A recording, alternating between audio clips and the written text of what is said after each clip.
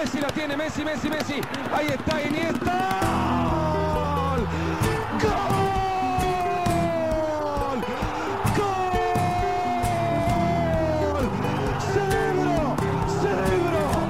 Celebro Iniesta. Hey Koen. Dag Michael. Op de achtergrond weer mooie werfgeluiden. We zeiden het net nog, Antwerpen is één grote werkplaats. Dus bij deze een klein beetje excuses misschien om te beginnen voor wat storende machines in de achtergrond. Over machines gesproken, die niet altijd even gesmeerd lopen. Atletico tegen Sevilla. Dat was de topper van de laatste speeldag in La Liga. Daar wil ik mee beginnen. 1-1. Ik wil eigenlijk vooral beginnen met het nieuws achteraf dat uitlekte dat El Cholo toch gaat aanblijven. Sequeira, dat is een beetje het thema misschien van de uitzending van vandaag, hè, want ook Hazard zal blijven, wat we ontzettend goed nieuws vinden. Maar Simeone, is dat echt goed nieuws? Is dat naar de lange termijn toe wat Atletico echt nodig heeft? Goh, ik denk het wel. Ik zie niet in wie dat, zijn aura, zijn status zou kunnen vervangen.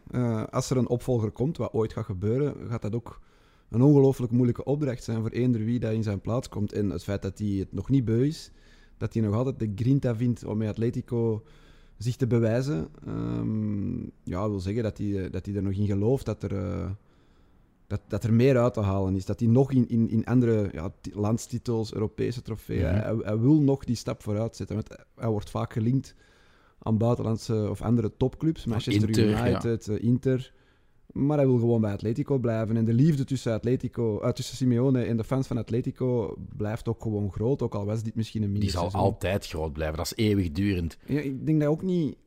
Soms doen we er misschien wat geringschattend over, maar een titel pakken met Atletico is een ongeziene prestatie. En hij heeft het 2 keer geflikt en dan nog 2 keer een Champions League finale gehad. Dat zijn voor een club als Atletico Madrid onwaarschijnlijke resultaten. En dat vergeten die supporters niet snel. Dit seizoen 3e, wie weet nog 4e, dat kan ook nog. Het gaat tussen Sevilla en Atletico. Maar dan vond ik het wel een heel vreemde uitspraak van de voorzitter van Enrique Cerezo, die zei van, dit seizoen hebben we een magistrale campagne beleefd. Dan denk ik, je komt van titel en je vergelijkt het dan met de huidige campagne en dan zeg je magistraal, dat lijkt me toch wat bij de haren. Nee, dat was een foute woordkeuze, denk ik. Maar ergens is het natuurlijk wel mooi voor beide clubs in dit duel.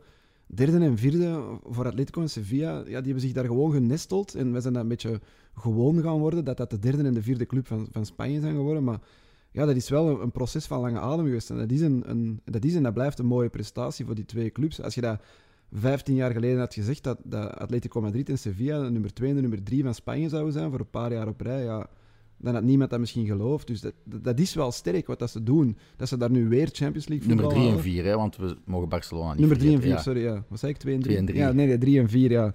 Nee, Real Madrid en Barcelona blijven ook historisch gezien altijd groter. Hè. Maar die 2 clubs hebben wel de voorbije jaren een mooi parcours gereden. Ja.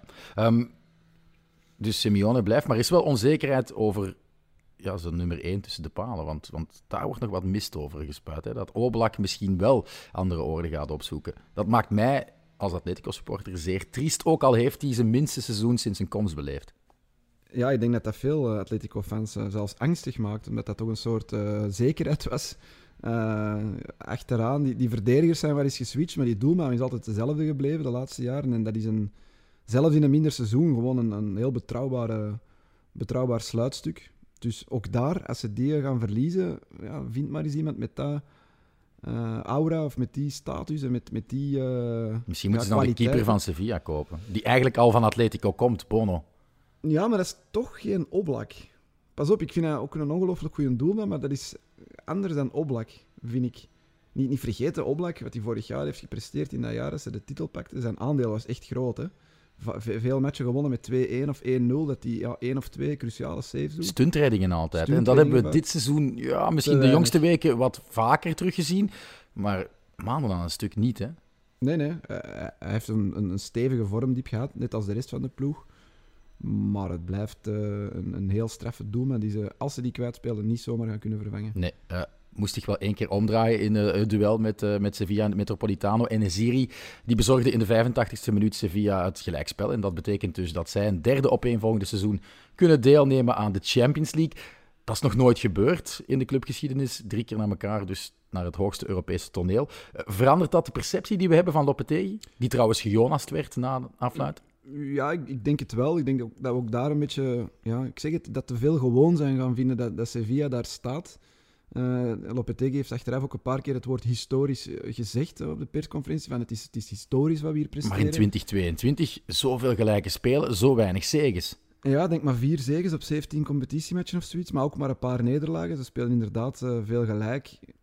Sexy is het niet, hè? Nee. Dus ik denk ook, what's next voor Sevilla? Gewoon vasthouden wat dat ze nu hebben en blij zijn. Want ze waren overduidelijk dolgelukkig met die kwalificatie voor de Champions League. Waar wij dachten, die 4e plaats dat is toch eigenlijk een beetje mager gezien het seizoen van Sevilla. Maar dat blijft ook een straffe prestatie. Het feit dat ze de stadsgenoot daarboven eindigen zal ook wel de vreugde net groter maken. Ja, want stel dat ze daar hadden verloren, Betis heeft gewonnen, dan hadden ze het op de laatste speeldag nog moeten zien te regelen. Nu, ik denk dat Betis naar Real Madrid moet, dus die hadden dat moeten winnen en Sevilla moeten verliezen. Dat had heel moeilijk geweest, maar ze blijven de grootste ploeg, de ploeg van de stad in Sevilla, en dat zal ook al wel veel doen. Er werd geopperd dat Lopetegui, die uit het noorden van Spanje stamt, net als Quique Setién, eerder bij Betis wat moeite heeft met de passie waarmee men in het zuiden voetbal beleeft en dat hij dat maar enkele seizoenen kan volhouden.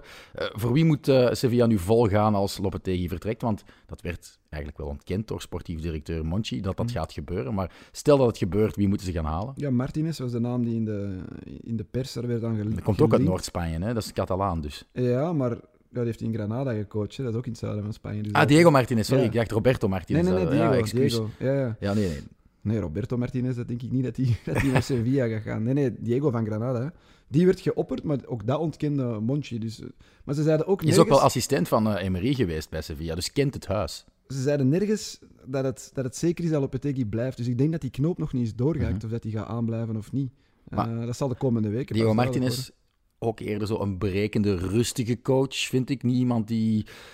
als een soort bezetene... Maar de coach moet dat niet uitstralen. Hè? Als de ploeg en de fans dat uitstralen, dat is toch genoeg? Ja, maar ik vind dat bij Sevilla wel passen. Dat je bijvoorbeeld ik heb zelf Gennaro Gattuso opgeschreven.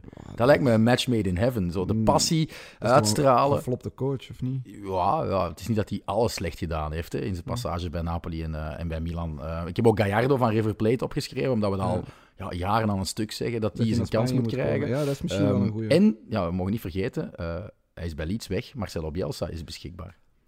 Zou niet terugkeren naar La Liga, maar ook, naar wat voor ploeg zou die dan komen? Leeds uiteindelijk, die staan van onder in Engeland. Gaat hij naar een topploeg dan komen in Spanje? In Spanje heeft hij wel natuurlijk een gigantisch goede naam, hè, met zijn werk bij Athletic Club de Bilbao. En het blijft ook zo de inspirator van al die andere toptrainers. Dus, maar het enige wat je wel hebt, is met Marcelo Bielsa, moet je een kern hebben die 100% overtuigd is dat lopen moet. En ik weet niet of een Papu Gomez dat ziet zitten. Ja, maar dat is misschien maar een passant die er ook nog maar net zit. Daar gaan ze nu niet over struikelen, denk ik. Maar ik denk dat er wel een paar opvallende trainerswissels gaan komen in Spanje. Ik vrees toch dat ze... Oftewel Lopetegui zelf, oftewel Sevilla zoiets gaat hebben van... We gooien het eens over een andere boeg, We hebben het oké gedaan, hè. We hebben opnieuw Champions League, historisch. Maar we willen misschien toch een stapje hoger. Dat heeft Monchi dus gelogen voor de bühne. Maar over Monchi trouwens gesproken. Ik heb op de Twitterpagina van de Twitter-account van Archie Wintut gezien dat je sokken kan kopen met een cartoonbeeltenis van Monchi op officiële Sevilla FC Tienda. Gaat wel af, hè? Ga ver, ja. Ik denk niet dat Anderlecht Peter Verbeke sokken gaat verkopen, eigenlijk, eerlijk gezegd. Nee, en bij Beerschot zullen ze ook geen Jan van Winkel sokken verkopen. Over de wedstrijd nog verder. Eigenlijk vooral over het einde, na de wedstrijd. Want Suarez werd er gefeteerd door zijn fans van Atletico. Een Passio de Honor gekregen met heel zijn familie. Dat was mooi. Gigantisch verschil met zijn afscheid bij Barcelona natuurlijk. Verdient hij ook de legendestatus? Want hij gaat er maar 2 seizoenen zijn geweest. Ja, hij heeft maar 82 matchen gespeeld of zoiets. Ja, hij was natuurlijk wel superbelangrijk in dat ene jaar dat ze de titel hebben gepakt. Jammer genoeg voor hem was dat in lege stadions.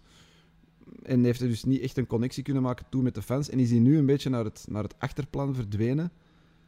Maar ja, als jij de spits bent in dat seizoen dat Atletico de titel pakt, dan zal je wel voor altijd dusdanig herinnerd worden, denk ik. Een standbeeld gaat hij niet krijgen, maar misschien wel zo'n tegelsteen.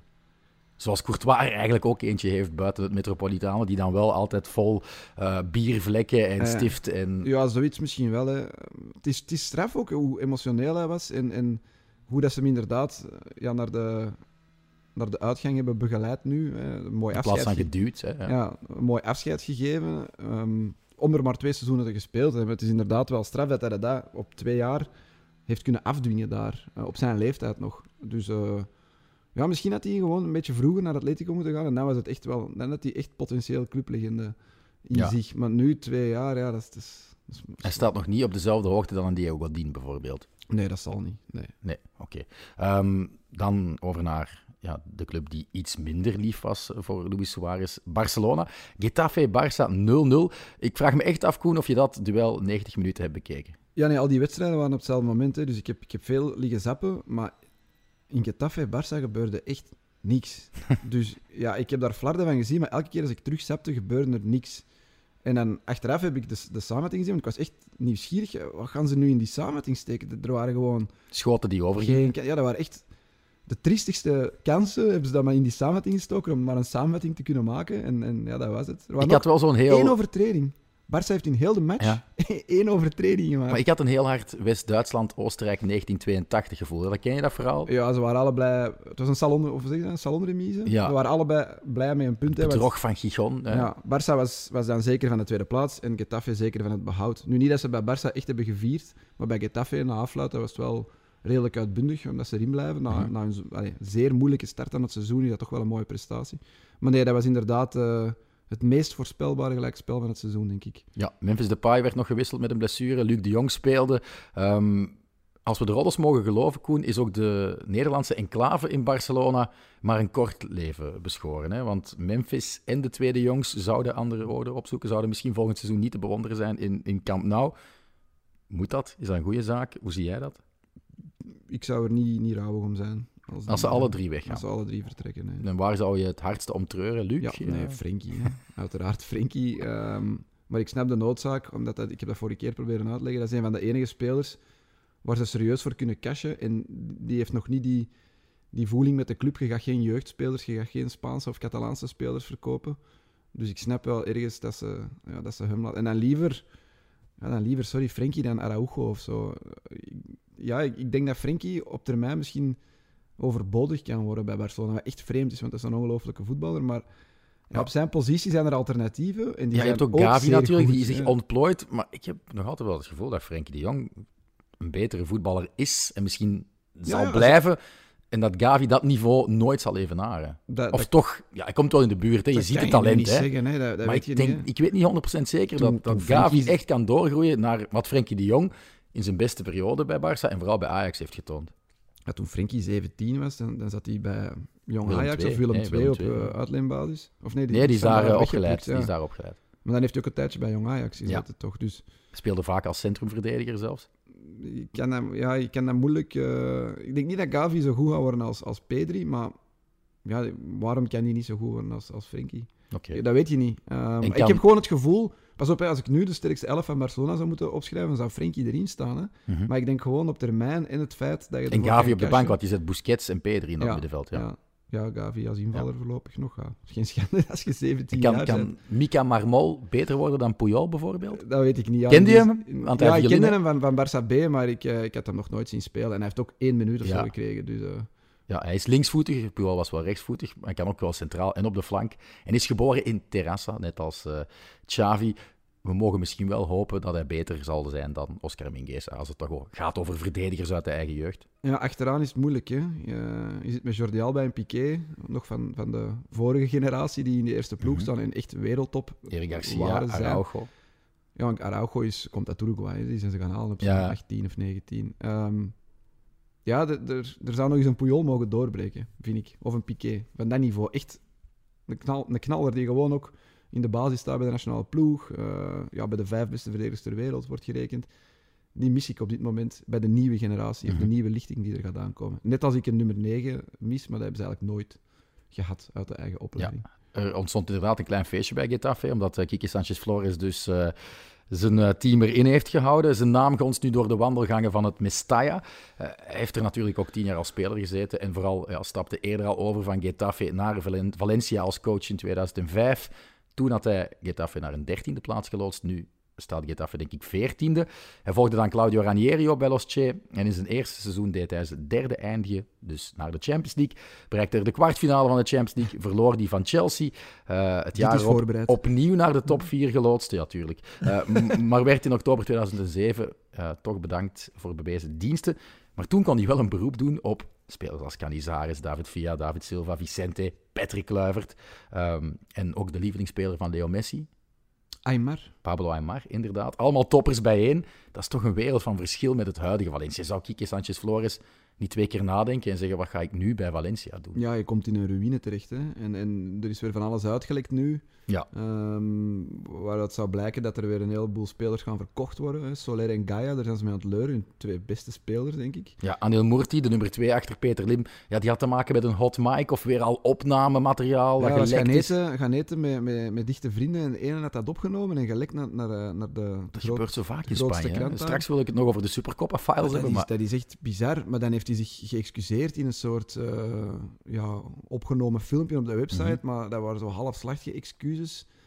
Je kunt die club bijna niet meer serieus nemen, wat dat er allemaal misloopt. En die Peter Lim zit daar nog altijd. Ja, die wil gewoon nog een beetje geld van zijn investeringen terugkrijgen. En dus moet Atletico of Barça misschien wel redelijk nog wat dokken voor Soler. Waar zou hij het beste passen? Want hij wordt ook genoemd bij Atletico, hè, Carlos Soler. Goh, ik zou denken dat hij meer speelkansen gaat hebben bij Atletico. Ja. En als je dan Frenkie laat gaan en je vervangt hem door Soler, dan weet ik ook niet of dat de juiste zet is. Maar het is een Spanjaard, het is een ongelooflijk goede voetballer. Het is een standaard situatiespecialist waar Atletico eigenlijk op dit moment ook niet echt eentje van heeft, vind ik. Dus misschien dat hij daar gaat hem niet halen perfect ingepast wordt. Nee, hij heeft meer capaciteiten dan dat, maar dat is wel een surplus dat je erbij neemt. Ja, hij trapt ook goede corners. Is gewoon een goede voetballer. En Gaia, in Gaia zie ik echt de Jordi Alba voor de komende 10 jaar. Je zit er nog op te wachten, want hij is al 26. Hè? Ja, ik zit er nog altijd op te wachten, ja. Maar het lijkt zo nooit te gaan gebeuren, hè. Dus die blijft er maar zitten ook. Tja. En gaat hij echt het allerhoogste niveau dat Jordi Alba haalde bij Barcelona evenaren? Hij zou nu in de prime van zijn carrière moeten zitten, José Gaia. 28, 29. Ja, moeilijk te zeggen ook. Ik vind het altijd heel moeilijk om te voorspellen. Ja, nee, de prime Jordi Alba was gewoon een van de beste linksachters ooit. Nu mag je zeggen. Ben ik misschien zeer subjectief, maar dat was gewoon een ongelooflijk goede linksachter. Dus nee, dat gaat Gaia denk ik niet worden, maar dat weet je niet. Maar wie blijft er dan nog over voor Valencia? Ja, Guedes, maar die gaat ook weg. Ze zijn op zoek naar een nieuwe coach, hoor je dan, maar ja, wat voor ploeg hadden daar aan treffen? Guedes zit de laatste wedstrijden bewust op de bank, omdat er anders een clausule wordt getriggerd, waardoor hij automatisch langer moet blijven. Dus... Die club is een puinhoop, niet normaal. Ja. Ooit zo'n mooie club. En financiële problemen ook, hè, want die gesprekken die gelekt zijn, daar kon je uit afleiden dat het een zeer precaire situatie is. En dan snap ik niet dat ze het project van het Nou Mestalla nieuw leven hebben ingeblazen dit seizoen. Daar is die club niet klaar voor. Die relatie tussen bestuur en fans is daar ook al zo lang verzuurd. Waarom zou je je eigenheid en je club verkopen aan een Singaporees als dat gewoon een grote paljas blijkt te zijn, waar je echt van de ene shit in de andere mee valt? Dat is zo'n tragisch verhaal eigenlijk. En hij komt ook nooit naar Valencia. Hè? Het interesseert hem volgens mij geen zak. Nee, ja, dat is echt erg. Ja, ik vind het echt triestig voor die club. Maar laten we hopen dat het niet nog erger wordt. En nu spelen ze de laatste jaren gewoon rustig middenmoot. Heel soms nog Europees voetbal. Geruisloos. Ja, ze spelen geruis. Het is echt een geruisloze club geworden. Laten we hopen dat het niet erger wordt. En ze niet... Ze zijn al een paar keer in degradatiegevaar de voorbije jaren maar nog nooit echt. Nee, aan het einde van het seizoen trekken ze het aan recht, maar er zijn periodes dat ze gewoon aan die streep staan. Hè? Ja, maar als ze nu ook weer hun sleutelspelers gaan verliezen, dan kan dat de komende jaren een probleem worden. Hè? Gewoon maar misschien halen ze Tarek Tissoudali. Jij bent als Beerschot-watcher altijd wel iemand die oud-Beerschot-spelers op de voet volgt. Hoe zit het daarmee? Heb je nog nieuws? Ja, nee, ik heb hem al langs gehoord. Hij heeft het een beetje achter zich gelaten, dus er waren concrete gesprekken, maar Gent wil hem echt niet verkopen. Dus oftewel gaat Valencia met een monsterbod moeten komen, maar gezien wat we net hebben verteld, gaat dat niet gebeuren. Ofwel zal het een andere club worden, denk ik. Maar Spanje is wel zijn droomcompetitie. Ja. En hij wordt er 30, denk ik, volgend jaar. Dus als hij nog zo'n move wilt maken, zal het deze zomer... Sterkhouders van de Belgische competitie dromen wel van La Liga. Hè? Rob Schoofs ook al, dus... Ja, laat ze maar allemaal komen. Hè. Laat ze maar allemaal komen. Oké. Over naar Cadiz Real Madrid. Een wedstrijd waar wel heel veel om te doen was. 1-1. Koen, leg eens even uit waarom er consternatie was na dit duel. Na dit duel. Ja.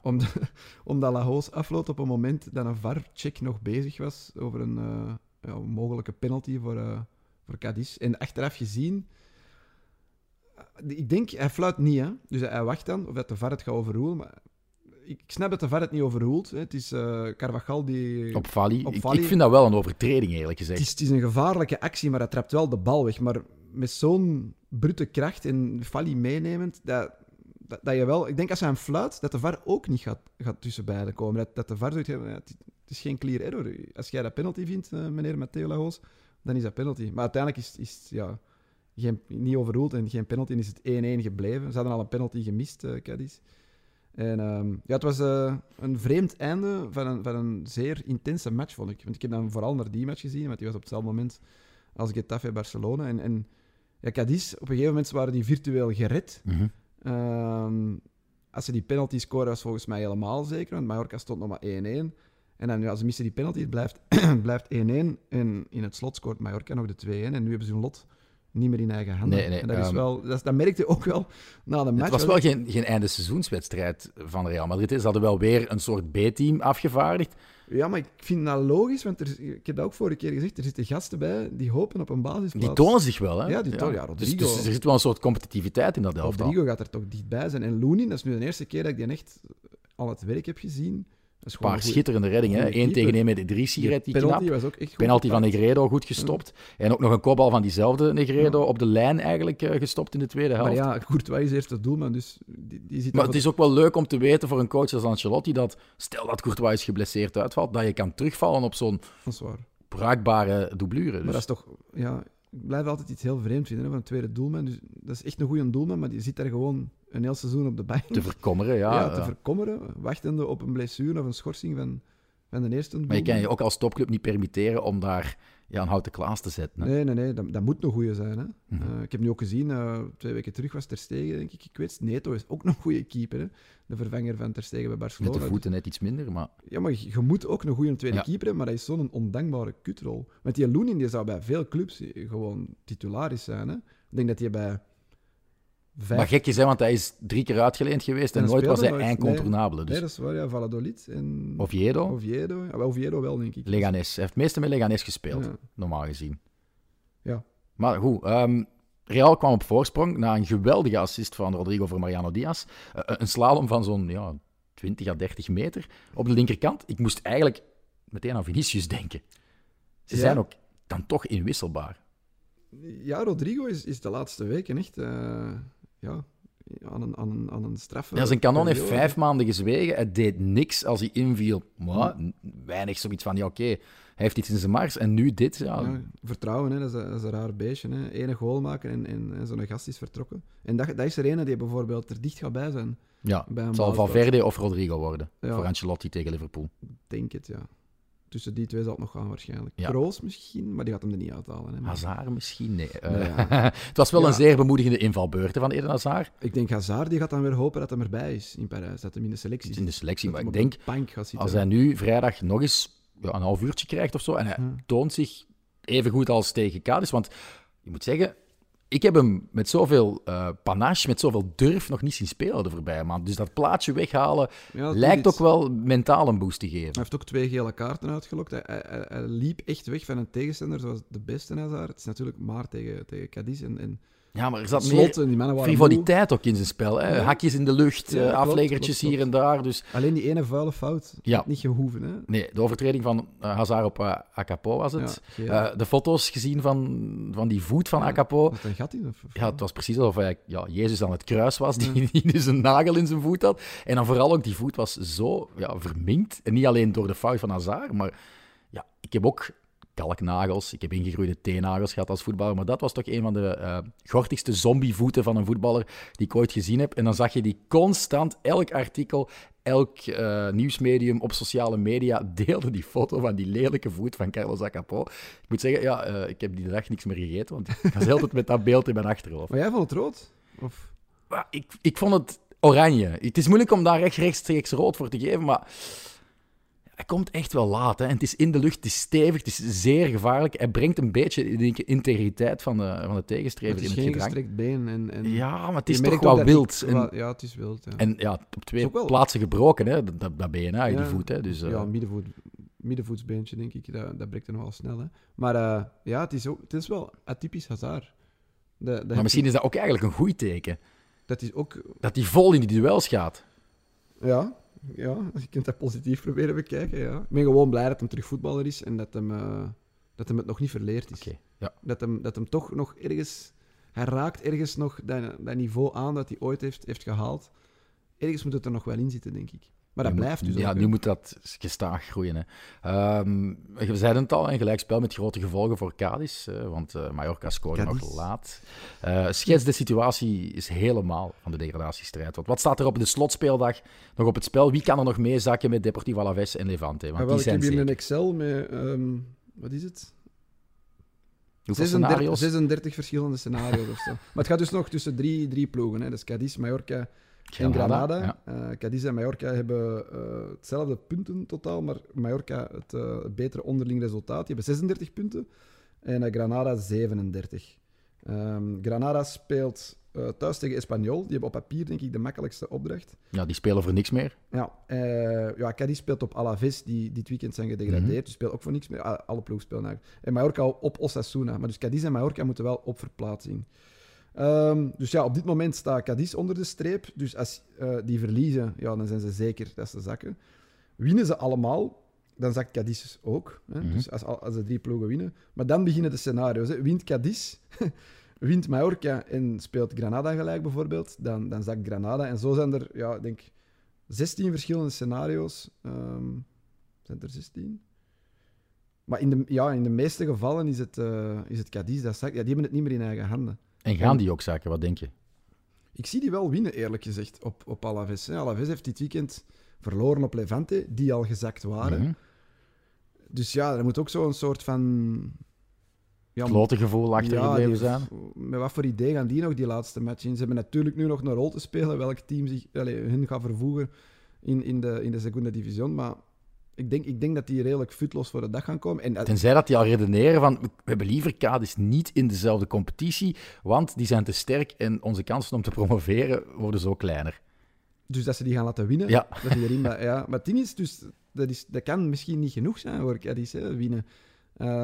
Mallorca, super wisselvallig. Maar die Onlangs hebben wel nog een ongelooflijke boost gehad. Ja, die nu, hebben hè. een boost gehad, dus die hebben even het momentum... Want de mee. winnende treffer van Abdon Prats hebben we nog niet echt beschreven. Hè? Want het is schitterend. Hij is de bekendste snor van Spanje.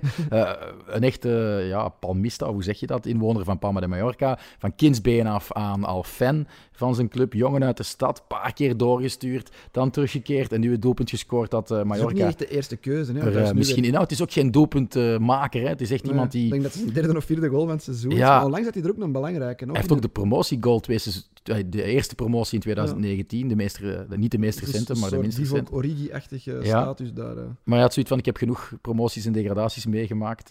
Ik ga er nu eentje inlappen in de hoop dat dat voldoende is om dus na de volgende speeldag ook zeker te zijn. Ik hoorde trouwens in de Spanish Football Podcast, en jij misschien ook, dat hij van plan was om Cyril Dessers gewijs zoveel mogelijk supporters wilde overtuigen, tenminste hun werkgevers te overtuigen, om hen de verplaatsing te laten maken naar Navarra, wat wel echt gigantisch ver is. Dus die wedstrijd is zondagavond 8 uur zeker. Dus die mensen moeten verlof pakken voor de maandag erop. Dus hij ging echt à la Cyril Dessers bij Feyenoord. Dus Maar ik heb werkgevers gelezen bellen. dat de club gaat bijpassen. De club gaat, ik denk dat de trip volledig, dus het ticket en een vliegtuig... Ja, dat is al een mooie zaak. Maar ja, je moet ook nog wel verlof kunnen krijgen. Hè? Dat is waar. Maar die maandag verlof, dat zal wel lukken zeker. Of misschien na de match nog terugvliegen. Hè. Ik denk dat je nog wel tussen 11 en 12 s'avonds misschien kan terugvliegen. Ik weet het niet. Pamplona naar Mallorca lijkt me niet Ja, echt het een zal- drukke route, eerlijk gezegd. Nee, misschien niet. Maar Misschien goed, dat we maandag is. wouden eigenlijk weten, Koen, jij denkt dus dat Cadiz het niet gaat halen? Of... Ja, jawel. Dus ik wou zeggen, Mallorca heeft wel een boost gekregen, maar dat is zo'n onberekenbare wisselvallige ploeg. En Osasuna thuis, ze moeten dus naar Osasuna. Dat is toch niet evident, vind ik. En in Granada thuis tegen Espanyol, kijk, die zie ik winnen. Granada zie ik winnen thuis tegen Espanyol. Dus ik denk dat tussen Cadiz en Mallorca gaat. En dan, ik denk dat Cadiz gaat winnen, dus Mallorca gaat ook moeten winnen. En dat weet ik niet of dat gaat gebeuren. Dus als ik moest inzetten, maar ik zet nooit in en ik gok niet en Ik haat dat, maar ik zou toch durven denken dat Mallorca gaat zakken. Maar Oké. dat is op zeer weinig gebaseerd. Ja, Granada heeft zich eigenlijk in de problemen ook gebracht door te verliezen van Betis. Ja. Betis won thuis met 2-0. Toch even melden, ben het verplicht, dat de eerste goal een fantastische goal was met een Canales-assist. Om u tegen te zeggen en dan een lopje, een vaselina van Juanmi, die ook perfect werd uitgevoerd. Is hij nu al de beste Spaanse schutter? Of? Straks gaan we dat overlopen. Sorry. De Trofeo Zara, de Trofeo Zamora, hoe de situatie daar is. Maar ik wil eerst over Hector Bellerin beginnen. Want we hebben het over Suarez gehad, emotioneel afscheid. Maar ook Hector Bellerin, die was tot tranen toe bewogen. Want hij beseft dat zijn club waarschijnlijk de financiële middelen niet heeft om die aankoopoptie die ze hebben bedongen bij Arsenal te betalen. 8 miljoen euro. Dat is toch niet zoveel? Nee, maar Betis heeft wel nog maar een paar maanden geleden door de UEFA een soort ultimatum gekregen. Je moet je korte termijn schulden afbetalen of we weren je van alle Europese toernooien. En we geven je gigantische boetes. Dus misschien heeft het een wel met het ander te maken. En hebben ze echt niet nu de vrijheid om nog eens 8 miljoen euro uit te geven aan Hector Bellerin. Ik vind het wel jammer, want die ligt keigoed in de groep. Is ook wel een degelijke aanvallende rechtsachter. Ik wou nu zeggen, die heeft inderdaad geen fantastisch seizoen gespeeld, maar... Nee, maar je kan er defensief misschien niet altijd op vertrouwen, maar offensief, hij is toch altijd wel snel, balende voet, heeft een goede voorst in huis. Ja, zeker. En hij is een stijlicoon die gewoon in La Liga moet blijven. Ja, en een Betico, echt een Betico. Ja. Dus ja, De club van zijn papa, hij is dolgelukkig dat hij daar is en dan is het toch echt wel voor hem persoonlijk zeer jammer. En waarom niet nog een jaartje huren? Zou dat niet kunnen? Dan moeten ze misschien proberen te fixen met Arsenal, want ik denk niet dat hij nu naar Arsenal terugkeert en dat Arteta met de open armen klaar staat om hem te ontvangen. Nee, zijn situatie is daar toch een beetje uitzichtloos. Dus hoeveel jaar contract heeft hij nog? Dat weet ik niet van buiten. Maar... Misschien moet je wachten ze tot die starten ook een transfer crowdfunding, hè, Koen. Misschien moet je ook wat mee dokken daarvoor. Want Borja Iglesias, heeft dat in de wereld gegooid, dat ze daarmee gaan starten. Dus om gewoon, Bellerin te houden. met de spaarpot rondgaan bij de mensen, in de hoop dat er 8 miljoen euro verzameld wordt om Bellerin te Dat zou wel halen. heel straf zijn. Ja, 8 miljoen gedeeld door 60.000 supporters, dat is nog een aardig bedrag. Hè. Dus, Ja, dan gaat iedereen serieus voilà. wat geld van zijn rekening moeten halen. Betis is zeker via de competitie en via de Copa del Rey, door dat te winnen, dat ze de Europa League ingaan. En omdat Villarreal ging winnen omdat Real Sociedad ging winnen op Villarreal, zijn zij ook zeker van een tweede ticket voor de Europa League. Ze wonnen met 1-2, al was de openingstreffer voor de thuisploeg, voor de gele duikboot. Fantastische vliegende volley van Francis Coquelin. Maar dan, we hebben het al vaak aangehaald, hè. Geronimo Rulli, Ja, haal die weg. gelijkmaker. Ja. Haal die weg daar. Die gelijkmaker was echt een van de... Hoeveel boter heeft hij dit seizoen al op zijn hoofd? Ja, en wat zou het verschil zijn met een goede doelman? Met Asenjo al gewoon. Zet Oblak in doel bij Villarreal. En... Ja, dat is wel nu nog een niveau of 3 hoger, maar Sergio Asenjo is de doublure. Is een veel betere keeper dan Rui. Dat moeten ze daar toch ook zien. Ja, maar Emery, he works in mysterious ways. Maar Alex Isak moest maar binnentikken, omdat je kan het een misverstand van de verdediger en de keeper vinden, maar ik denk toch dat de grootste klomp boter weer op het hoofd van Rui lag. Het zat Villarreal ook wel echt niet mee in die wedstrijd, want González Fuertes, misschien wel de minst goede arbiter van La Liga, geeft een penalty aan de thuisploeg. Capoue wordt echt wel, heb ik de indruk, omvergelopen door Illaramendi, maar de VAR vraagt hem naar de beelden te kijken en dan keert hij op zijn stappen terug. Ja, en ik vond dat een fout. Ik snap niet dat daar... Die had gewoon bij zijn standpunt moeten blijven. Ja, en ik snapte zelfs niet dat de VAR daartussen kwam.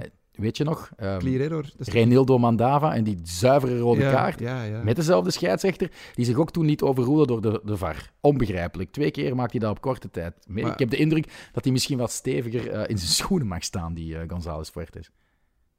Ja, maar dat is de VAR...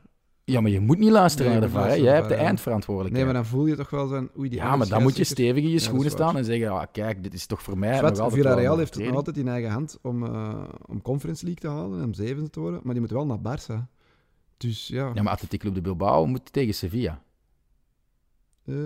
Die eigenlijk ook nog spelen om een mogelijke derde plaats. Ja. Dus dat gaat om centen, dat gaat om tv-geld, dus die zullen misschien ook nog volle bak gaan. Ja. Ik heb eigenlijk niet gecheckt wat er gebeurt als Athletic Club gelijk speelt en Villarreal dan gaat het over verliest. Dan is het onderling duel. Dat is denk ik in het voordeel van Athletic Club. Ze hebben sowieso de laatste confrontatie gewonnen, want dat kan ik me herinneren met een fantastische collectieve goal van Raúl Garcia. Raúl Garcia die uitviel, Nico Williams die uitviel. Dus Nico Williams duidelijk niet zo sterk als zijn broer, want die zal misschien de wedstrijd tegen Sevilla winnen. Ja, het is in het voordeel van Athletic Club. 1-1 op Villarreal en 2-1 thuis. Dus, Maar dus ja, het zou kunnen dat de halve finalist van de Champions League volgend jaar gewoon geen Europees Geen speelt. Europees Dat kan speelt. nog altijd en dat En vind ik wel vrij de straf. groepsfase van de Conference League is ook maar een magere troost. Hè? Ja, maar dat denk ik, dat is dan weer zo'n competitie. Dat wie van de twee het ook wordt, die kunnen ze winnen. Die kunnen all the way gaan, denk ik. Als je ziet wat nu de finale is daar, dan geef ik Villarreal en Athletic Club wel een kans. om Als daar Marcelino ook- vertrekt, wordt Pochettino, dat wordt genoemd, de trainer bij Athletic Club de Bilbao, die gaat geen trofee winnen. Hè? Die heeft die Tottenham-stempel die hij nog altijd niet van zich kan afgooien. Heeft hij niet iets Met gewonnen PSG, bij PSG? ja. Uiteraard, maar de landstitel met PSG Ja. kan je niet mislopen. Hè? Ja, Ik nee, bedoel, dat is waar. Dat zou ik zelfs kunnen goed. denken. Ja, nog één dingetje over Real Sociedad, want we hebben nu meer bij Villarreal stilgestaan, maar voor hen is het ook een wereld van verschil, hè, dat ze naar de Europa League gaan. En dan bedoel ik vooral, misschien overtuigt dat Adnan Januzaj om bij te tekenen. Ja, ik denk dat Europees voetbal sowieso wel de doelstelling was. Zijn ze nu tevreden met die zesde plek? Ik weet het niet. Hetzelfde verhaal als... Champions League was toch een te grote ambitie voor Real Ja, maar Sociedad. als je zo lang bovenaan hebt gestaan... En ja, ze hebben nog altijd, vind ik, een vrij secure verdediging. Ik kan me vergissen, maar volgens mij hebben ze de beste verdediging van het land. Heeft Remiro ook de meeste clean sheets. Ja, dan hadden ze misschien toch wat meer mogen hopen. Gezien ook het feit dat Barça... Maar niet Isaac speelt echt geen goed seizoen. Nee, maar Isaac vind ik echt een merkwaardige spits. Ik vind dat een straffe speler, maar zijn statistieken zijn... Als hij niet zijn goed. dagje heeft, is hij wauw. Ja, Maar hij heeft geen onstopbaar. constante performance. Nee, het is eigenlijk. ook geen goaltjesdief of zo. Dus dat mist hij een beetje. Het is een betere flank, denk ik, dan echt een diepe spits. En, Terwijl raar is, hè, want hij is bijna 2 meter groot en zou moeten wegen op een verdediging en de ja, rol van maar het is targetman moeten... een slanke reus. Hè. Het is geen, Ja, misschien moet hij wat meer in het krachthonk. Dat zou kunnen, ja. Oké. Gezien dit vermoedelijk de laatste croquetta van dit seizoen is, een paar vragen, Koen. Oei. Statistieke vragen. Hè. De lijstjes komen er dan aan. Hè. Wie is er? De Pichichi, ja, dat zal hoogstwaarschijnlijk Karim Benzema worden. De MVP van het seizoen ook? Marca deelt die trofee altijd uit, hè? Ja, dat gaat Benzema zijn. Ik denk het ook. Hij is assistkoning op dit moment. Samen met Ousmane Dembélé wordt dat een gedeelde trofee. Ik weet niet hoe dat ze de... Ja, dus als ze gelijke stand is, dan delen die. Maar uit. staat Dembélé er niet eentje voor? Ik heb het op ESPN daarnet gecheckt, 13 en 13, dacht ik. Ah, ik dacht 13-12. Dan moet ik nog eens dubbelchecken. Ja, Dus soms houden ze er rekening met penalties veroorzaakt. En... Ja. Ik dacht dat Dembélé alleen eerste stond. Oké. Maar dan zal Dembélé er dit weekend nog wel eentje bij doen om zeker te zijn. Ja, de trofee Zamora, dus voor de minst gepasseerde doelman ten opzichte van de Niet naar wedstrijden, Courtois. gaat niet naar Courtois, wel naar, Bono? hoogstwaarschijnlijk, ja. Ja, als Bono er een paar binnenkrijgt... nou, Dan kan het nog veranderen, maar Ja. dan moet hij denk ik er heel veel binnenkrijgen. Tegen Athletic Club de Bilbao, dat is ook niet echt Courtois een gaat weer team. niet dat- spelen waarschijnlijk, hè, of wel? De laatste wedstrijd, de generale repetitie voor de Ja. Champions League finale, misschien wel. Ik denk dat vrijdag Real Madrid met een redelijk sterk elftal aan de aftrap gaat verschijnen. Oké. En de trofee Zara, waar je daarnet al op zinspeelde. Juanmi? Ja, dus de meest productieve Spanjaard liever. Op dit moment is het Aspas met de Ah, ja, 17 tuurlijk. samen met Raúl de Thomas, ook 17. Ook nog, juist. Maar T-Dot heeft 5 penalties gescoord en Aspas maar 3, dus die krijgt het voordeel. Juanmi, inderdaad, van Betis, die kan ook nog met de trofee gaan lopen. Hoeveel heeft hij hier? Die heeft er 2 keer gescoord nu tegen Granada en zit op 16 en 0 penalties. Dus als hij er eentje bij doet en de andere scoren niet, dan heeft hij de trofee. Oké. Dus El Comandante die moet al serieus scoren op die slotspeeldag. Die staat 4 goals achter. En verrassend, hè. Cadena Nasser sprak van de mogelijkheid dat hij toch in de Primera Division kan blijven. Ik moedig dat aan, want dat is een ongelooflijke cultspeler. Maar het is een beetje vreemd als dat Valencia wordt. Hè. Ja, dat doe De je stadsgenoot, Ja, de dat rivaliteit. Ja, het De rivaliteit gebeurt. is niet zo groot. Hè. Dat is niet Antwerpen-Beerschot of Sevilla-Betis, maar... Ik denk dat Ruben Vezzo rechtstreeks gegaan is, maar voor de rest zijn er niet heel veel voorbeelden van rechtstreekse overgangen. Het is ook wel zo opportunistisch van Valencia om daar naar te hengelen. Zelfs Ja, een beetje ranzig, maar ja, vind ik. Maar, die mens is ook al 5,36 of zo, niet? Of 34. ja, Die zal niet al te veel kosten. Die zal ook wel serieus een boterham verdienen als kapitein en wegen op de loonlast van de loonmassa van Levante. Dus misschien gunnen ze het hem ook wel enigszins. Maar voor de niet naar supporters Valencia, is dat toch wel, gaan die toch wel op hun lip bijten, denk ik. En daardoor verliest hij misschien ook wel een beetje aan legendestatus. En dat zou jammer zijn. Ik denk niet dat hij het gaat doen, eerlijk gezegd. Nee. Zover ik hem ken. Zeg, anders moet eens whatsappen. Ja, ik zal hem zoiets een appje sturen. Zeg, Oké, maar je had zelf nog een paar leuke stats gevonden, hè? Fotmop. Ja, welke? dat de oude en huidige werkgever van Pepe Bordalas de discipline niet hoog in het vaandel draagt? Ja, ik was die overal statistieken aan het zien. Dat kan niet, dat is gewoon 3 keer Valencia op 1 en Getafe op 2. En dan denk 1 keer of 2 keer Atletico. En dat ging over op 3. fouten gemaakt, gele kaarten, rode kaarten. Gemiddeld Nee, rode aantal kaarten fouten niet. per match, rode kaarten en gele kaarten. Die 3 criteria, denk ik. En 3 keer Valencia bovenaan en 3 keer Getafe tweede. Dat is gewoon Bordalas en ex-Bordalas. Ik bedoel, wat voor een bandiet zijn dat, als je zelfs je ex-club daar nog kunt hebben staan. Je hebt er zo'n soort van... Ja, En laat een spoor achter. Ja, voilà, een vuil spoor achtergelaten dat die gasten dat blijven doen. Ja, En Atletico stond er ook, denk ik, 2 keer in de top. Of 1 maar keer ook in de niet top zo... 3. Ook niet onlogisch. Nee, Nee. voilà. Mouniain en Fekir hadden de meeste kansen gecreëerd, ook volgens Fotmop. Ik vond wel straf het verschil. De nummer 1, de Bilbao-kapitein, 104 kansen gecreëerd. Dan pas de tweede, met 88 Fekir. En dan moet je al voor de derde naar 66 kansen gecreëerd. Vini Junior. Dat is toch een gigantisch verschil. Ja, met Mouniain, dat zijn 50 ballen voor Iñaki Williams. Die Ja, heeft hij allemaal gemist. Mist, Dus uiteraard, ja. Die staan niet Nee, dat is bovenaan inderdaad- met de assists. Nee, ik vond dat inderdaad ook wel een opvallend. Want je hebt ook niet het gevoel dat Mouniain een waanzinnig seizoen heeft gespeeld of zo. Maar ja, wij zien niet die volledige matchen. Hè. Vaak van Ja, ik heb er een ploeg. paar gedaan en dan Ja. is hij wel de bepalende speler. Hoor. Dan gaan Ja. alle ballen zijn richting uit. Hij is een beetje de regisseur, ook al staat hij op papier op de flank eigenlijk. Rechts, buitenkant, Ja, ja. rechts of links. Maar eigenlijk komt hij altijd naar binnen toe. Is hij een Toch soort een nummer onderschatte 10. speler. Hè. Een beetje. Ja, hè. de Spaanse Messi. Hè. Toen hij pas kwam piepen op zijn Ja, ja. 16e. En als die Maar dat 3 is of... er niet uit. Ik denk dat hij 2 of 3 keer zijn kruisbanden gescheurd heeft. Als dat niet gebeurd was, zat hij al lang in de Premier League. Zou kunnen. Of Hypothetisch, maar... bij Barça of Real. Ja. De tacklekoning van Spanje, heb je die gevonden? Dus most successful tackles? Militao. Wel de juiste ploeg. Oh. Eduardo Camavinga. Ah, jawel, ik had het wel gezien. Ja. Ik verschoot ervan dat hij Ja. daar stond. Dat Maar ook het is niet dat hij gemiddeld zoveel gespeeld heeft. per match. Nee, maar ja. Het is wel een ballenafpakker. Het is wel waar. Ja, je zou toch verwachten dat Casemiro daar eigenlijk... Want die stond zelfs niet op 1 bij de intercepties. Maar die maakt allemaal overtredingen. Hè. Ja, maar normaal staat hij ook altijd bovenaan bij intercepties. Ja, dat is waar. Goed, nog heel even. We zijn toch al 40 minuten ver. Over de update rond de Supercopa-files. Heb je het gevolgd, Koen? Nee, ik ben gestopt met te volgen eigenlijk. Dus we hadden het daarnet over uitgelekte gesprekken van Anil Murti van Valencia. Je weet dat de gsm van bondsvoorzitter Rubiales was gehackt. En zo waren er gesprekken over het verhuizen van de Supercopa naar Saudi-Arabië met Gerard Piqué uitgelekt, onder andere. Tot daar was ik mee, ja. Ja, en Rubiales ging dan op de barricade staan en schreeuwen dat zijn privacy geschonden werd hè, en dat dat een schande was. Wel, de krant El Confidencial, die altijd met die tapes uitgelekte dingen uitpakt, heeft nu bewijzen dat Rubiales à la Bartomeu privédetectives heeft ingehuurd om zijn vijanden te bespioneren. En om het zeer James Bond te maken, is dat een cultural reference die je snapt? Of, Ja. Hij gebruikte balpennen met ingebouwde dictafonen of camera's om vergaderingen in het geheim op te nemen. Dan is het wel zeer cynisch dat je zelf begint te zagen over een schending van de privacy. Ja, inderdaad. En Maar volgens die mij, zijn al die gelekte maar volgens shit mij aan, is dat hè. ook ongelooflijk strafbaar, hè? Want hij deed het in vergaderingen met functionarissen van de voormalige Spaanse regering. Dan denk ik dat dat strafbaar is, ja.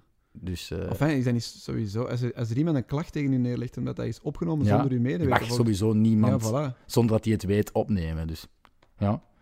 We hebben er het laatste nog niet over gehoord, maar het blijft wel lekker Spaans, vind ik eerlijk gezegd. Ja, want het is toch ongezien hoeveel lekken er zijn en Ja. audiofiles nu. Hè? Dat bij Valencia nu. Ja, dat en bij van Bartomeu eerder. hè. Bartomeu eerder ook al. Dat is toch iets typisch. Hier gebeurt dat toch niet? Is er hier zo We weten er gewoon niet een van, denk ik. audiolek? Je hebt de telefoontaps in propere handen, maar die zijn nooit uitgelekt tot bij... Ja, ze zijn wel uitgelekt tot bij Ze een zijn wel krant. uitgelekt, Ja, die hebben integraal in de kranten gestaan. Maar dat is ook wel iets van heel lang geleden al. Hè. Ik bedoel, enkele jaren terug. 4 dit jaar is geleden of zo. 2022, zou toch denken... Dat is zoiets niet meer... Dat je dit, met alle hot mics die we al hebben meegemaakt de voorbije jaren, dat dit niet meer kan gebeuren. Dat ze allemaal wat meer op hun passen beginnen te letten. Het is Maar straf, ja. goed. Afsluiten dan misschien met de monstertransfers die op til staan deze zomer. Ik heb daarnet nog gelezen, over een monstertransfer gesproken, dat jouw goede vriend Samuel Umtiti overgenomen wordt door Arsenal. Fantastisch nieuws, hè? Ja, en voor mij is het, oh my fucking god, uw probleem wordt mijn probleem. Ja. Of moeten we dan Umtiti toch meer respect gunnen? Ja, geen idee, want hij heeft zo weinig gespeeld de laatste maanden, jaren zelfs, dat ik het totaal niet kan inschatten. Maar Hij is zwaar geblesseerd geweest en is volgens mij nooit de oude geworden. Dus En hij gaat ook niet het niveau halen dat Arsenal moet halen, ik eigenlijk. denk dat ook niet. Wie staat daar centraal van achter nu? Gabriel? En White. En eigenlijk, Ben White, ja. het was slecht tegen Newcastle, maar je kan niet zeggen dat die twee een slecht seizoen hebben gespeeld. Ja, ik weet zelfs niet of dat... Ik vind het gewoon een hele vreemde transfer, maar ik ben blij dat er een ploeg zo zot is om dat riant loon van Umtiti over te nemen. Hij Maar stuurt een bedankingskaartje naar Mikel Arteta dan. ze moeten er toch iets in zien. Dat is toch niet puur op die naam, mag ik hopen. Die hebben er toch data van of zo. In de hoop dat hij zijn oude niveau kan hervinden, zeker. En dan heb je wel een goeie, maar Dan heb je een goede. dat is wel ijdele hoop, eerlijk gezegd. Ik denk dat ook. Jouw visie dan over de mogelijke komst van Lewandowski naar het Camp Nou? Ja, ik denk dat dat een goede zaak kan zijn. Ik weet al niet meer wat ik er vorige keer van heb gezegd. Ik vind hem wel wat oud natuurlijk, maar ja, Benzema is ook het bewijs dat niet oud maakt. Hè. Dus ik denk dat er nog wel 1 of 2 waanzinnige jaren in die gast zitten. En als hij dat dan bij Barcelona wil doen. Plus, die moet ook een soort van ervaring meebrengen. Aubameyang heeft dat ook wel, maar op een killersmentaliteit. Ja, killersmentaliteit. Hè. Winnen, winnen, winnen. Wij moeten winnen. En hij wil dolgraag naar Barcelona. Ja, dat vind ik het strafste eigenlijk. Dus die zit bij een club die elk jaar minstens 1 prijs pakt. En wil daar toch weg. En verlangt zelfs dat die andere club, dus Barcelona, voor hem nog een transferbedrag gebruikt. Het is niet dat hij transfervrij is. Hè. Zo is hij ooit van Dortmund naar Bayern gegaan. Ja. Hè. Het is niet dat hij transfervrij is. Dus, het wordt trouwens een reunie met zijn ploeggenoot van bij Dortmund, Aubameyang. Die konden het heel goed op het veld en ook naast het veld met elkaar vinden. Maar hoe moet je heeft nu dan... Ousmane er ook nog mee samengespeeld? Nee, dat weet ik niet. Denk je niet. Nee. Nee. Aubameyang wel met Ousmane Dembélé. Ja. Maar hoe gaat dat in zijn werk gaan in de spits? Gaan die met 2 centraal lopen? Nee, Aubameyang gaat weer... Toebluren zijn. Nee, naar de flank geduwd worden. Ik denk dat Ferran Torres misschien wel het kind van de rekening wordt. Dat denk ik niet. Maar Aubameyang heb je toch niet gehaald om op de bank te zetten na zoveel maanden? Ja, ik denk dat wel. Ja, je hebt Ansu Fati ook nog. Ja, je hebt Ferran Torres, Ansu Fati. En wat ga je nog doen met Ousmane Dembélé? Ja, als je met Gavi wil spelen, moet je Pedri een rijtje hoger zetten. Wat ook gebeurt, inderdaad. Dus, de postjes worden duur. Maar ja, het is nog... voor Depay en Luc is er geen plaats meer. Het is ook nog wel een beetje hypothetisch, hè, want het is nog niet beklonken. Wat ook nog niet beklonken is, ik las het vandaag...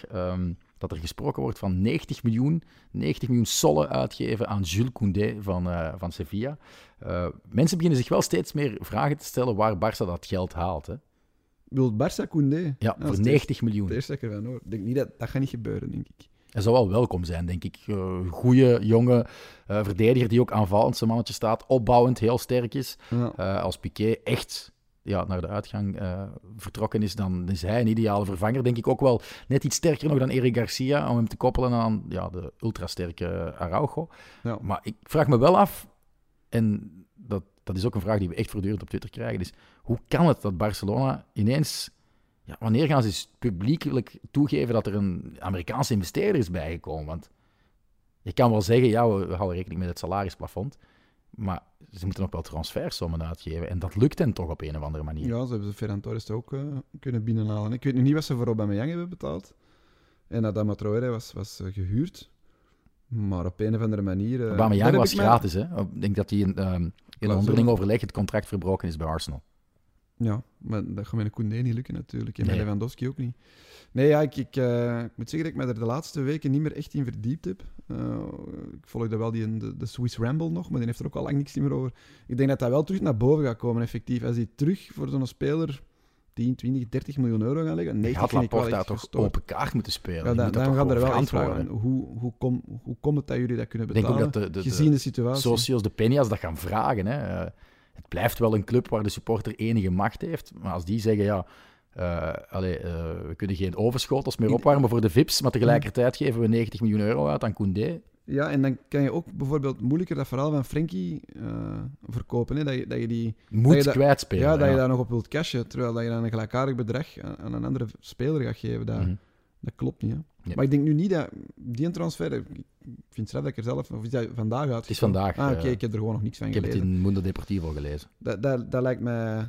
Dat kan ook gewoon makelaarspraat zijn natuurlijk. Om het is Spanje, hè? Je mag nooit alles geloven wat erin staat, want anders was Mbappé nu al zeker van een verlengd verblijf bij PSG. Maar tik-tak. Het begint toch er naar uit te zien dat hij naar Real komt. Nou ja, Ik las ook waanzinnige cijfers. Hè. 25 miljoen euro loon per jaar. En dan een tekenbonus die tussen 100 en 120 miljoen zou liggen. En dat vond ik nog het strafste, en wel een slimme zet van Florentino Perez. Ik las ook dat Real Madrid 75% van zijn portretrechten zou overnemen. Dat zorgt ervoor dat je kan zeggen, die transfer en die tekenbonus betaalt zichzelf automatisch terug. Ja, dat zeggen ze dan, maar dat is toch vaak. Dat zeggen ook met de truitjesverkoop. Ja, oké, maar Mbappé gaat over de toonbank gaan als zoete broodjes, hè? Ja, het is de toptransfer, de Galactico die ze nu nodig hebben. Hè. Het was of Mbappé of Haaland. En Haaland heeft al gekozen. Dus Ja, en ik vind toch, er zit een gradatie van verschil tussen. Mbappé Haaland, nog beter. Ja. Mbappé is qua star capability van uitdragen, marketinggewijs, nog veel groter. Ja, ik vind dat ook, ja. Dat is ook een Fransman. Speelt in een veel betere nationale ploeg. Dan Haaland zal wereldkampioen worden. Dat is wel allemaal... En ik ben er ook van overtuigd dat je met Haaland minder rap titels gaat pakken, denk ik, trofee gaat pakken, dan met Mbappé. Want Mbappé gaat als een handschoen aantrekken, fit like a glove, zeggen ze dan in het Engels. Gewoon zich onmiddellijk aanpassen. Die gaat geen geduldige periode moeten tonen voor hij er op een maand tijd 5 binnenramt. Hè. Dus die dynasty, waar we het vorige keer nog over hadden en waar jij ontkende dat eigenlijk ging gebeuren, maar als Mbappé tekent en hij blijft fit, dan moet je toch gewoon eerlijk zijn, Koen, en zeggen Real Madrid gaat de komende jaren de meeste titels winnen. Misschien nog met een gelukje zit Barcelona er eens één keer tussen, maar... Ik wil daar nog niet aan denken. Maar ik denk dat niet. Ik denk dat Barça sterker gaat worden ook. En Mbappé is 1 speler. Hè. Ze gaan er op termijn nog moeten vervangen. Hè. Die dat weg gaan gaan. Modric, maar de Benzema, mensen die nu eigenlijk al gehaald zijn Kroos, om die ouderdomsdekens te vervangen, dus lijken ook niet slecht te zijn. Die lijken niet slecht te zijn. Nee. Dus sorry Koen, burst your bubble. Boezemt ergens angst in, maar toch geloof ik dat Barça ook op dat niveau gaat komen. Ik ben ervan overtuigd. Oké. Ik hoop dan dat Real Madrid, dat Real Betis op dat niveau, dat gaat niet gebruiken. Maar mijn poging om Real Betis trouwens warm te krijgen voor Hendrik van Krombrugge heeft ook nog geen echte warmte gekregen, zullen we maar zeggen. Dat is PSV dan van Ja, hij wordt wel genoemd bij PSV. En zo maken we een mooi brugje naar een ex-kapitein, ex-trainer en tevens ook ex-Barça-speler van PSV, die misschien wel de meest geliefde ex-Blaugrana is van Koen Frans, die nu genoemd wordt als mogelijke coach van de meest Antwerpen. geliefde? Ironisch. Ja, ironisch. Ja. Maar hij wordt genoemd, hè? Mark van Bommel bij Antwerpen en eerder bij Genk. Als die komt, moeten we die toch gewoon eens strikken in kroketten. Hè? Ja, ik denk dat hij wel wat verhalen heeft in zijn periode bij Barça. Dat was met Ronaldinho en zo, Champions League gewonnen. Dat is een ongelofelijke ploeg waar ik verliefd ben op geworden. Van Bommel was wel, met alle respect voor Van Bommel, toen een meeloper in die ploeg. Hè. Dat was meer een waterdrager. Ja, maar die heb je ook nodig, hè? Veel, maar was ook vaak... Ik kan niet zeggen, Van Bommel was de Gravesen van Barcelona. Nee, absoluut niet. Nee, hij was belangrijker dan Gravesen bij Real ooit geweest is. Maar... En hij heeft daarna nog mooie clubs gehad. Hè. Echt een ongeziene carrière gehad. Bayern, dat is straffe speler. Ja, misschien moet dat de ambitie zijn voor een volgende seizoen van Croquetta. Hè. Passages in de podcast van Bommel. Ik heb wel een contractverlenging getekend bij Friends of Sports. Ik laat dan nu de onderhandelingen over, want ik vertrek op vakantie. Ah ja, oké. Maar een paar namen misschien toch. Hè? Van Bommel, Van Gaal, Juan Lozano. In de podcast krijgen? Ja. Of dat we die bellen of zo? Ja, dat kan een reportage zijn of zo, of dat kan live in de podcast. Je hebt ambitie voor volgend seizoen. Ja, natuurlijk. Niet gewoon met ons 2 lullen, dat is niet meer goed genoeg. Jawel, dat ook. Maar af en toe is een extraatje. Oké, gaan we voor. Oké, misschien helpt dat ook bij de onderhandelingen, dat we onze Ik zal het meenemen naar de onderhandelingen. Oké, goed. Dit is waarschijnlijk de laatste van het seizoen, tenzij er nog in de Segunda Division heel wat staat te gebeuren, maar dan moet dat toch na mijn vakantie. En ik denk dat Koen Frans ook nog wel wat verlof gaat nemen. Ja, ik ben dan op vakantie. Ik denk dat dat gedaan is ergens 10 juni of zo. Dan ben ik op vakantie. Dus, jammer, maar helaas. Maar we houden nu wel via social media kanalen op de hoogte, via Twitter, want dat is ons enige. Ik ga denk ik op vakantie zelfs mijn Twitter-app verwijderen. Ik zal wel tweeten in naam van Croquetta om de mensen die toch willen weten hoe de laatste speeldag is gelopen, om die op de hoogte te houden. Mensen hebben ook Google gewoon, hè. Ik bedoel... Dat is waar, oké, ja. Maar doe maar. Oké, mensen zitten erop te wachten. Gracias. En hasta la próxima temporada.